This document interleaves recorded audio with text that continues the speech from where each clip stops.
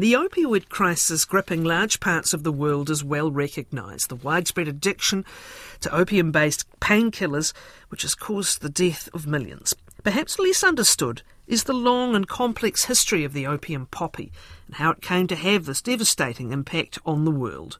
Our guest is the award-winning writer Amitav Ghosh, who has published 20 books of fiction and non-fiction, focused mostly on his country of birth, India. His Ibis trilogy, Sea of Poppies, River of Smoke, Flood of Fire, is a sweeping historical saga set during the outbreak of the First Opium War. The research he undertook for those books forms the basis of his new work of non-fiction, Smoke and Ashes, a deep history of the opium and heroin trade and how the world became hooked. Amitav Ghosh is with us from his home in New York. Lovely to talk. Thank you and welcome to 9 to Noon in New Zealand. Thank you very much for having me. It's great to be talking with you. Your Ibis trilogy, as we said, was an ambitious and sweeping work of fiction, with opium as at its heart. But was it clear while you were writing those novels that you had unfinished business with this poppy? Well, by the time I finished writing those novels, I was just so sick of the poppy that I didn't want to write about it anymore, honestly. I mean, I'd had enough because, it took me 12 years to write those books. And I had an enormous sort of mountain of material. But that's why I eventually came back to it. I felt that someone had to do it, Research, as it is for any novelist, at the heart of the groundwork for writing, whether it's novels or non-fiction. What was the extent and what's been the extent of your research into this poppy and its place in so many aspects of our lives and of history? Well, when I began writing the Ibis trilogy, I wasn't really sort of thinking about opium or the opium poppy at all.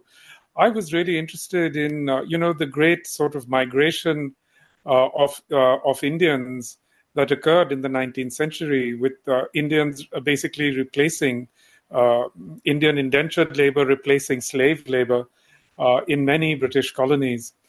Including like Fiji in the Pacific, but most notably Mauritius, South Africa, and the Caribbean. So that was where my interests began, and then I discovered that in fact the great majority of these workers came from one part of India, one part of the Indo-Gangetic Plain, which is basically known as Bhojpur, the Bhojpur region. It's a bit, it's centered on the cities of Patna and Benares. And then as I got into exploring the background of this migration, I discovered that what really happened here is that in the 18th century, the British established this enormous opium economy in this region. I mean, opium had been cultivated there before, but after the British conquered this region in 1763, they enormously expanded the cultivation of opium because they needed opium in order to trade it for Chinese tea, on which the British Empire was hugely dependent because the tax on tea produced enormous revenues for Britain. So, tea became, as it were, the portal to opium. And once the British started cultivating opium on a large scale in eastern India, it also caught on in western India. So it just became, the trade in opium just grew dramatically over a period of 100 years. It is fascinating. It had earlier been used as primarily for medicinal purposes, and this changes later in time. As we know, we're familiar with the opium dens, etc. And the connection, the addictive qualities, the impact of the flower on the human being, fairly, I wouldn't say unique, but extremely powerful. In fact, I think you uncovered that the flower may well have developed its chemical structure precisely to ensure that humans would propagate it. We were sort of the evolutionary parasites, if you like, or it was for the opium poppy. Yes, absolutely. We co-evolved. I mean, the opium poppy doesn't exist in the wild. It's a cultivar developed by human beings going back thousands of years. I mean, the oldest traces of opium, older and older traces keep turning up. But some of the oldest traces come from Switzerland, so Neolithic sites and so on. So opium, this is because opium is an absolutely miraculous substance. It has so many incredible medicinal properties. In fact, even today, opium is used in so many kinds of medicines that it's, in a way, completely indispensable. If you've ever taken diarrhea medication, it probably had opium in it. If you've taken cough syrups, that probably had some sort of opioid in it. And of course, if you've ever had an operation, the anesthesia almost certainly had opium in it. So opium, because of its miraculous medicinal properties, was very tightly bonded with human beings. So in many parts of the world, people cultivated opium medicinally. But then what happened is that people also did know about the, opium's psychoactive properties. But, opium was very rarely used as a sort of consciousness-altering drug before the 16th century, or the 15th century, I should say, because opium was very difficult to produce. It was extremely expensive. So it wasn't easy to get a hold of. But, the Mongol Empire played a large part in introducing opium as a recreational drug. Because the successor empires to the Mongol Empire, like the Mughals in India, the Ottomans in what is now Turkey, they and their courts, the emperors and their courts, began to use opium recreationally. And then, as often happens, it started percolating downwards. But even then, opium was not used very much. The total production of opium in India, for example, was a few hundred chests. But then once the Dutch became dominant in Southeast Asia, they discovered that they could use opium to establish monopolies on other kinds of trade goods. And they, in a very short period in the 17th century, enormously expanded the market for opium in Southeast Asia. Opium really became for them a tool of empire. And basically, once the British gained control of the opium-producing parts of India, they just took that model and developed it into the model of an imperial narco state. Well, let's look at an imperial narco state. Let's look at the impacts of that. As you said, it was tea that was the trades, and they had been told there was no interest in their manufactures. So the opium poppy indeed was to be the vital trade commodity. What happens with the East India Company, I think initially serendipitously, early in the 19th century, acquiring this area of opium-producing heartland? What happened to go from those early beginnings to the ravages, really, that were to ensue? Amitav? That area fell into the hands of the British Empire in the 18th century, in the 1760s.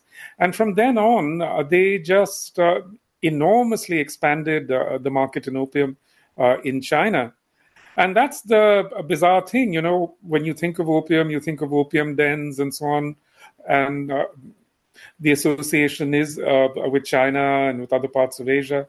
But in fact, opium wasn't used much in China at all before the 8th century. It was entirely Europeans who played an instrumental part in introducing opium to China. In fact, the great irony of opium in China is that for the Chinese, it was something completely foreign. It was a foreign thing, and that was its very appeal. So, what happened in the course of the 19th century is that addiction grew at an incredible pace in China over a period of 100 years. Now, this is the bizarre thing about opium. The British would always say, "Oh, well, there's a demand, and if we don't create the supply, then someone else will." But in fact, opium doesn't follow those laws. With opium, actually, it's supply that creates demand. And that has continued to this day. I mean, this is something that's, let's say, Purdue Pharma, which created the initial OxyContin epidemic in America, understood this perfectly well. One of the owners of Purdue Pharma actually said, "You don't chase a market, you create it." And in fact, in a period of 6 years, Purdue Pharma, in a very determined way, grew the demand for opium, for opioids in America at a fantastic rate. Very lucrative for Britain. What was the impact on India and the people of these regions? The impact varied. In the region where the British, where the East India Company sort of produced opium as a monopoly, it had an absolutely devastating impact on the agrarian economy. And this is mainly the economy of the Gangetic Plain. The Gangetic Plain was historically the richest part of India. And in the course of 150 years under British colonialism, it became completely impoverished. It became the poorest part of India and remains so to this day. And I think economists have actually shown that the lingering after effects of opium cultivation are still visible to this day in lower education, lower public investment, and so on. So it was. What it created was something like a resource curse, and the resource curse has continued into contemporary times. How long did the trade continue with effectively East India Company effectively under orders, right? But how long did the trade continue? Well, the East India Company itself ceased to exist in 1857. And then it was really the British Raj which took over the trade, and it continued. It continued almost up till Indian independence. In fact, the first, around about 1908 onwards, and it proceeded in fits and starts because the European empires really resisted controls on opium. You also discover... yes, I beg your pardon, continue. We've just got disconnects, I apologise. The British actually... the British actually built the largest opium factory in the world in a place called Neemuch in India in 1935, even as these opium controls were being established. You also discover, or posit, perhaps better put, a possible link between your own family and the opium trade. How so? Well, the story goes in my family that my ancestors had to leave their ancestral village in Bangladesh, what is now Bangladesh, in the 1850s, and moved westward. And they ultimately settled in a small town called Chhapra.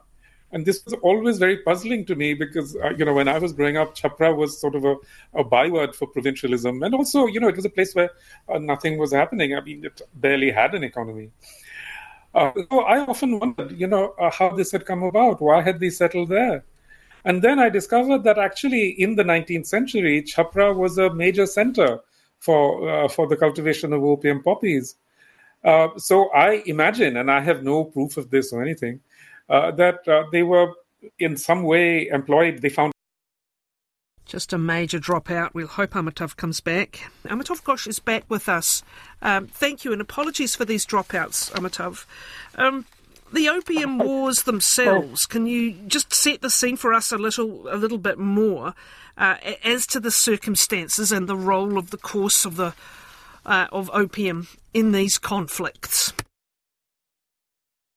Well, so what happened is that Uh, the export of opium from British India to China grew so fast that by the 1830s, the Chinese were facing a huge problem of addiction, public health, and also a financial problem because they were hemorrhaging silver, because silver was being used to buy opium.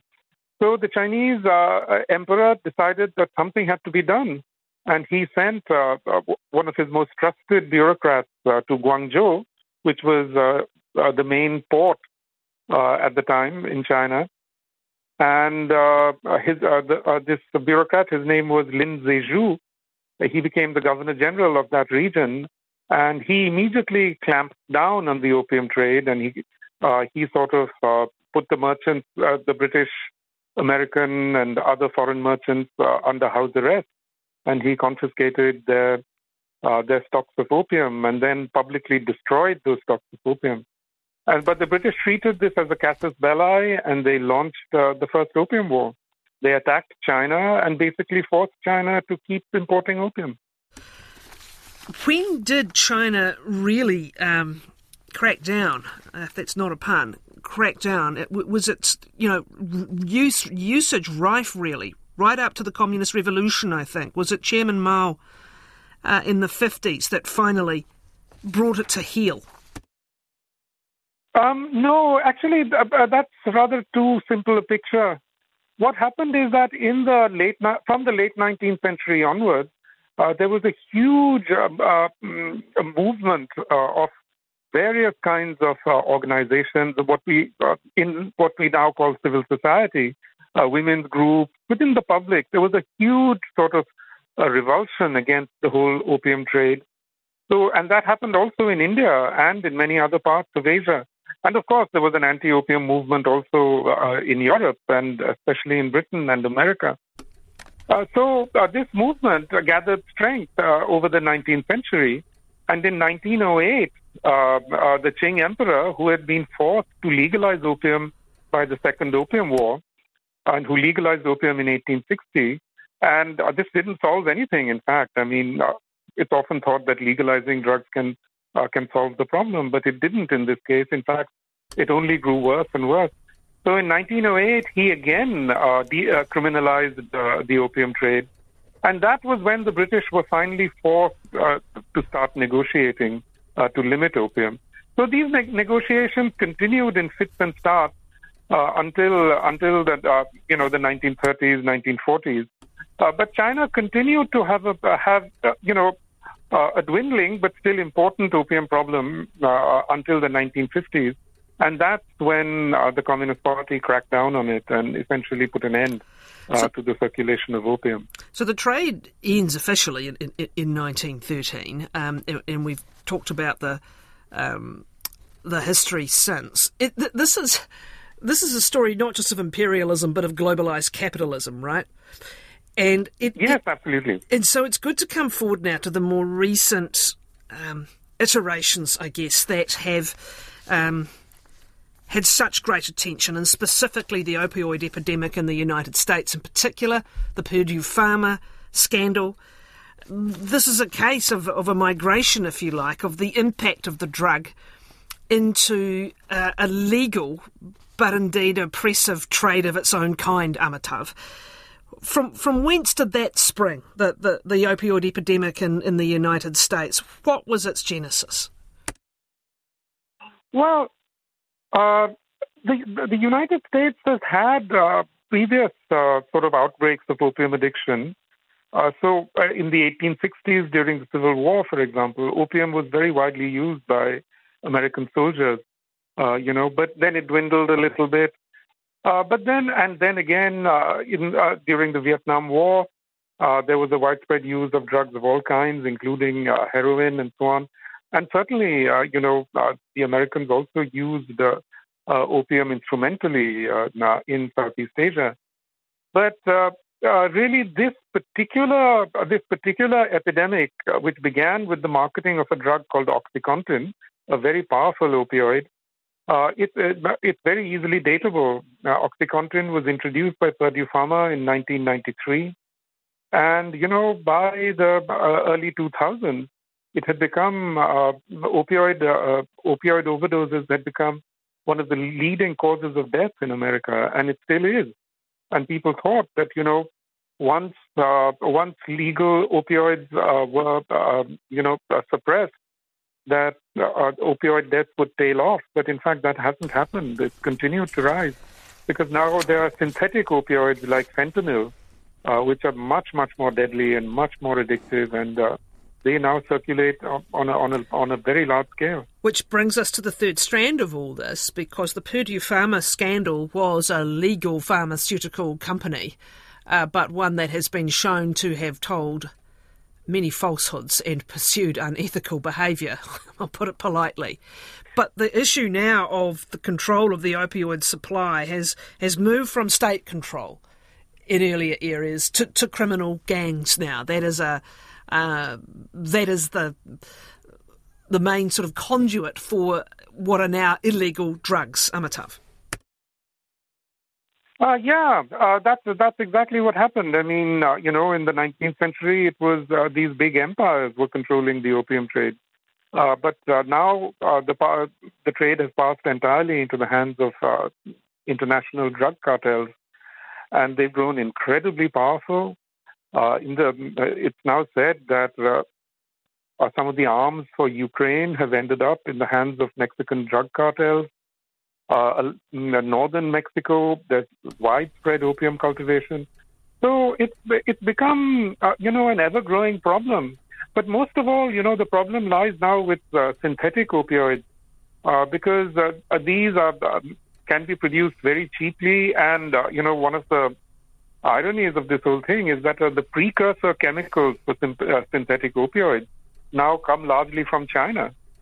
And these precursor chemicals can be imported over the internet, and no one can detect them because they're odorless.